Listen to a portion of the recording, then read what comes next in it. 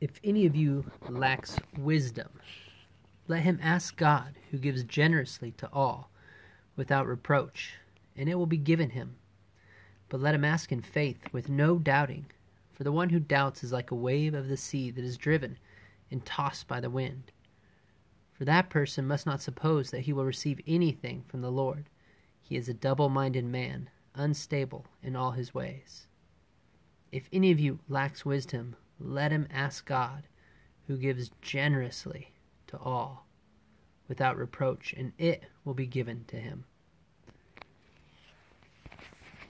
James, a servant's wisdom. Where do servants of Jesus, followers of Jesus, look for wisdom, for counsel, for guidance, for direction? Where do we look to find healthy habits? Where do we look to shape our lifestyle and our way of life? For servants of Jesus, we ask God for wisdom. The world will tell you it's wisdom all of the time. The world will tell you counsel. It'll try to tell you how to live a lifestyle, what the good life is. It's got tons of habits for you.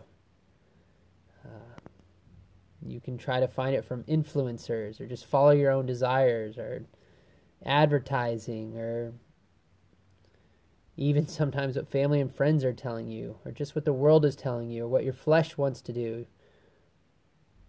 But servants of Jesus have a different source of wisdom. When we want wisdom, when we're looking for guidance, counsel, direction, we ask God. We ask the Creator God. We come to God for wisdom. A few ways that we do this. One, we come to His Word. We go to the Word of God. We look at the promises of God. We look at the guidance in it. We look at the negative examples in Scriptures, failures and repentance that we see throughout different human examples. We look to the perfect examples of Jesus, of what to do. We look at His example for wisdom. There's books of wisdom in Scripture. The book of Proverbs, Ecclesiastes, James that we're reading now is a wisdom literature book. So we go to God's Word for wisdom. We pray and ask God for wisdom. We spend time in silence discerning what God is calling us to, what He is saying to do. We seek out godly counsel. We look for those who inspire our faith and ask them for counsel. See, godly wisdom will boost your faith. It is faith-filled and faith-fueled. We often know that we can ask people for advice or counsel or wisdom, and we know they're just going to tell us what we want to hear. And we know the difference between asking them and maybe asking that person where you're almost scared to ask them because their faith is inspiring and maybe even a little bit scary. But we know that they're likely to give us godly wisdom. James chapter 3, which we'll get to later, it talks about the wisdom of the world leads to selfish ambition. That selfish ambition is not God's wisdom. So that's another thing we know.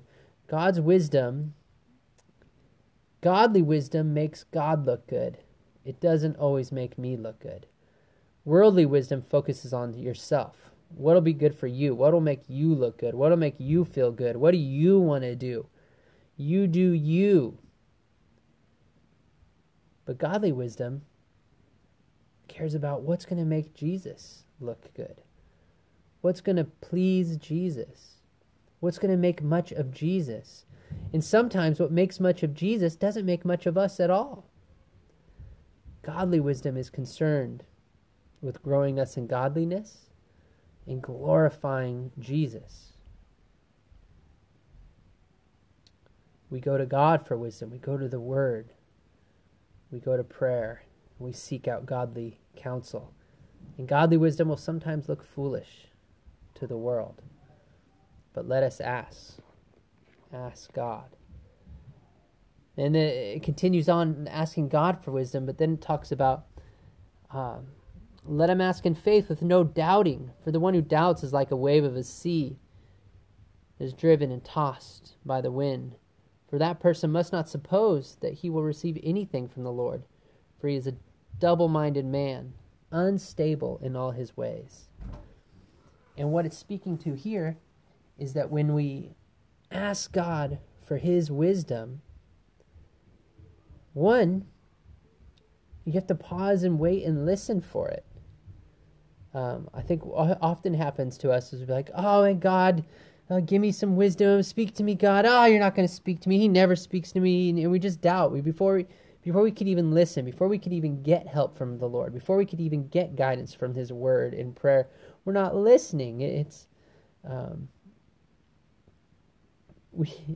like talking to a friend and being like, hey, what do you think I should do? Oh, you're not even going to tell me what you're going to do. Oh, you wouldn't even listen to me anyways. You went over this and that. We don't even give the chance to hear this godly wisdom, let alone receive it, apply it, and live it. And so you're just this double-minded person, asking for wisdom, but not even looking or listening or heeding it. And James says, you're not going to receive wisdom from God if that's what you're doing.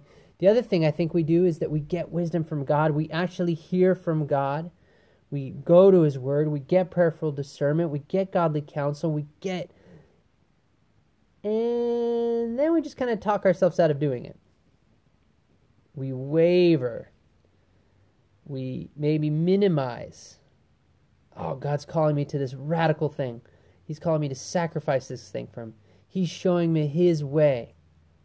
And then we're like, well, did he really say to do it that way? And maybe I can kind of do this or compromise here. And by the time we actually move to action, we've cut out everything that was radical and faith-fueled and faith-filled and inspiring and what would make us more like Jesus.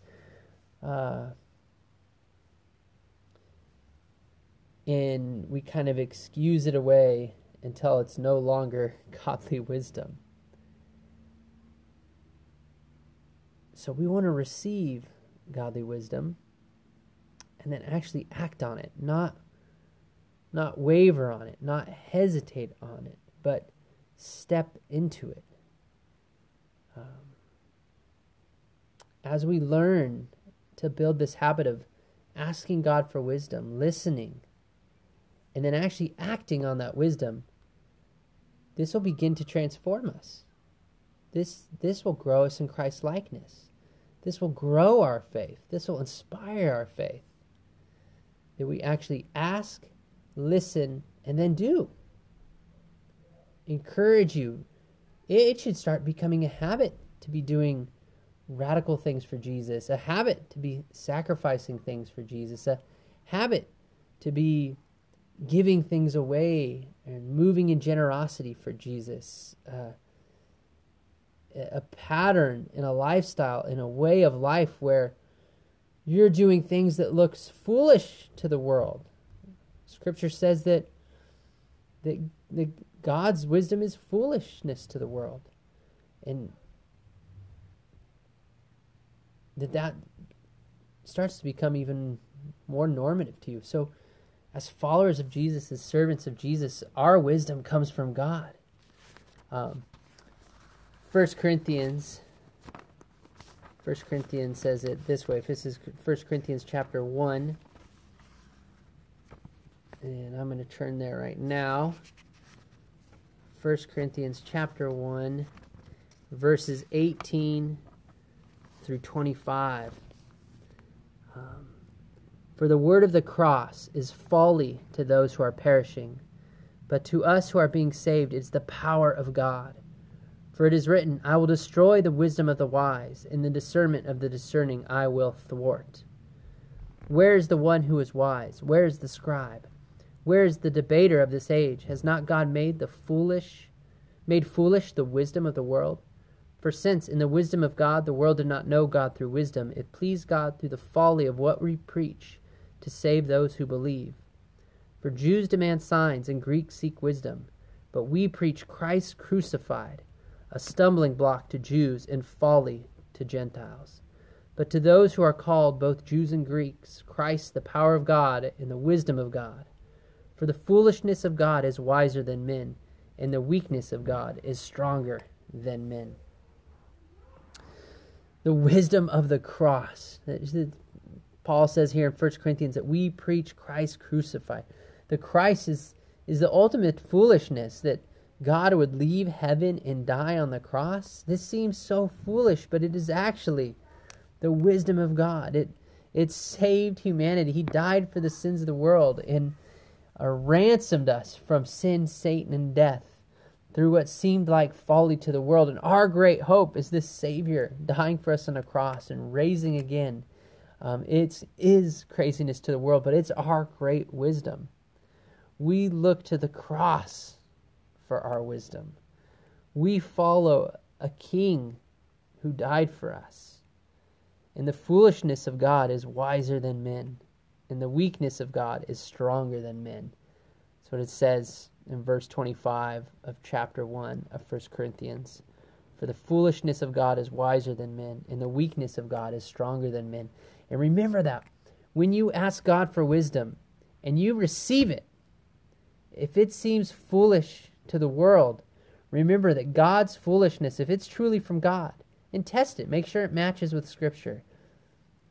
Get godly counsel.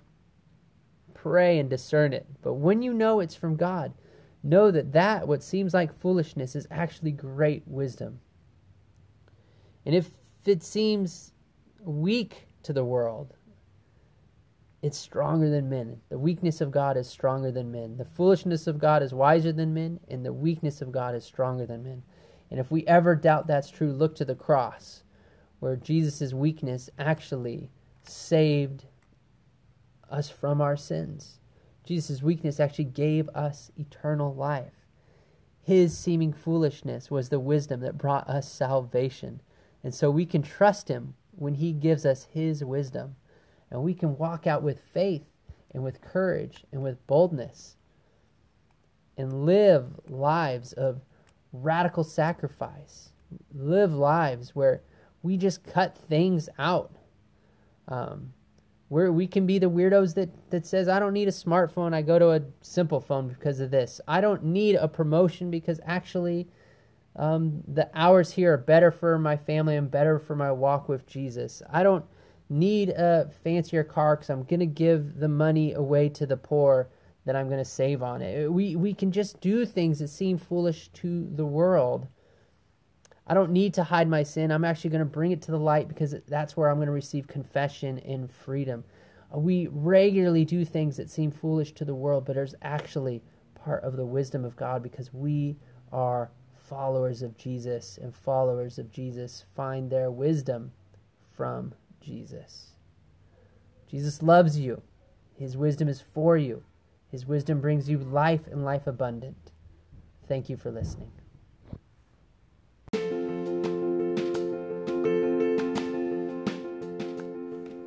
Thanks for listening to the Local Church Podcast. We are a church in Gig Harbor in Port Orchard that is learning to be with Jesus together. If you would like to know more, you could find us on Instagram at localchurchgh or online at localchurchgh.com. Feel free to reach out to us and we can get you directions to a gathering. We meet every Sunday at 10:30 a.m. and you are invited. We'd love to see you there. With that, let me leave you with this blessing. May the love of God the Father and the grace of our Lord Jesus Christ and the fellowship of the Holy Spirit be with you.